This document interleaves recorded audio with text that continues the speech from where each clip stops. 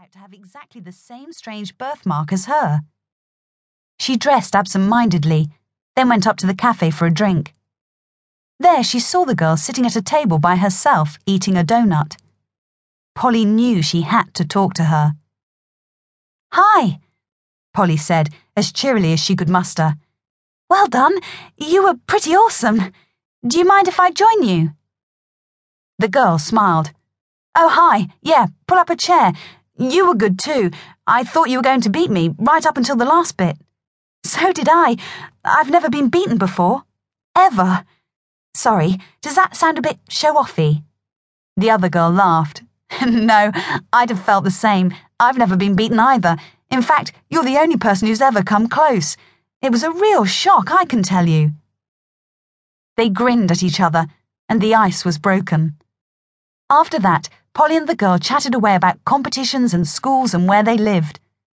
Polly found she really liked her, which was quite unusual. Although well-liked herself, Polly had always found it difficult to get really close to anyone. This girl seemed different somehow. Polly felt as if she'd known her for ages. After a while, she plucked up the courage to ask about the tiny mark on her back. The girl looked surprised. "Oh, that! I noticed it a year or so ago," she said, slightly self-consciously. "It's just a sort of birthmark. Why?"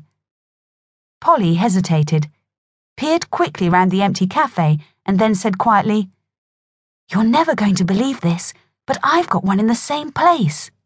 "You're kidding? What's yours like?" "It's the same, like a tiny fish. Do you want to see?"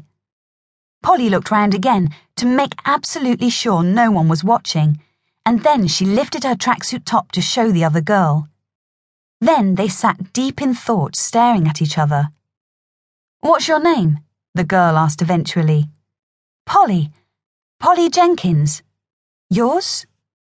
"Lisa Roberts. Hey, look, pleased to meet you, I think." She laughed to make sure Polly realised it was a joke.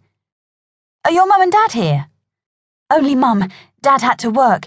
He's got a small garage and couldn't get away. Saturday's his busy day, see. What about yours?" "My mum will be here in a bit." Polly's mum arrived with Lisa's. "Everything all right?" Polly's mum asked innocently. Yeah, Mum," replied Polly.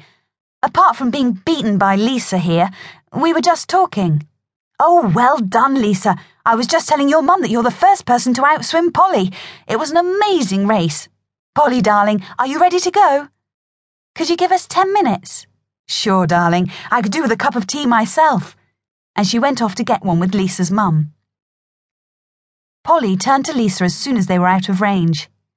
"Hey, this mark thing is very odd, isn't it? Do you think we ought to tell anyone?" "Tell anyone what? I think it's weird, and you think it's weird, but you know what they'll say. It's just an odd coincidence. We both love swimming, and we've both got similar fish birthmarks. So what?" "I wonder if there are kids all over the place with fish marks," said Polly. "How would we know, unless we go around pulling their shirts off? We could get arrested for that." Polly laughed. "Hey, what's your mobile number?" She put it on her phone, and Lisa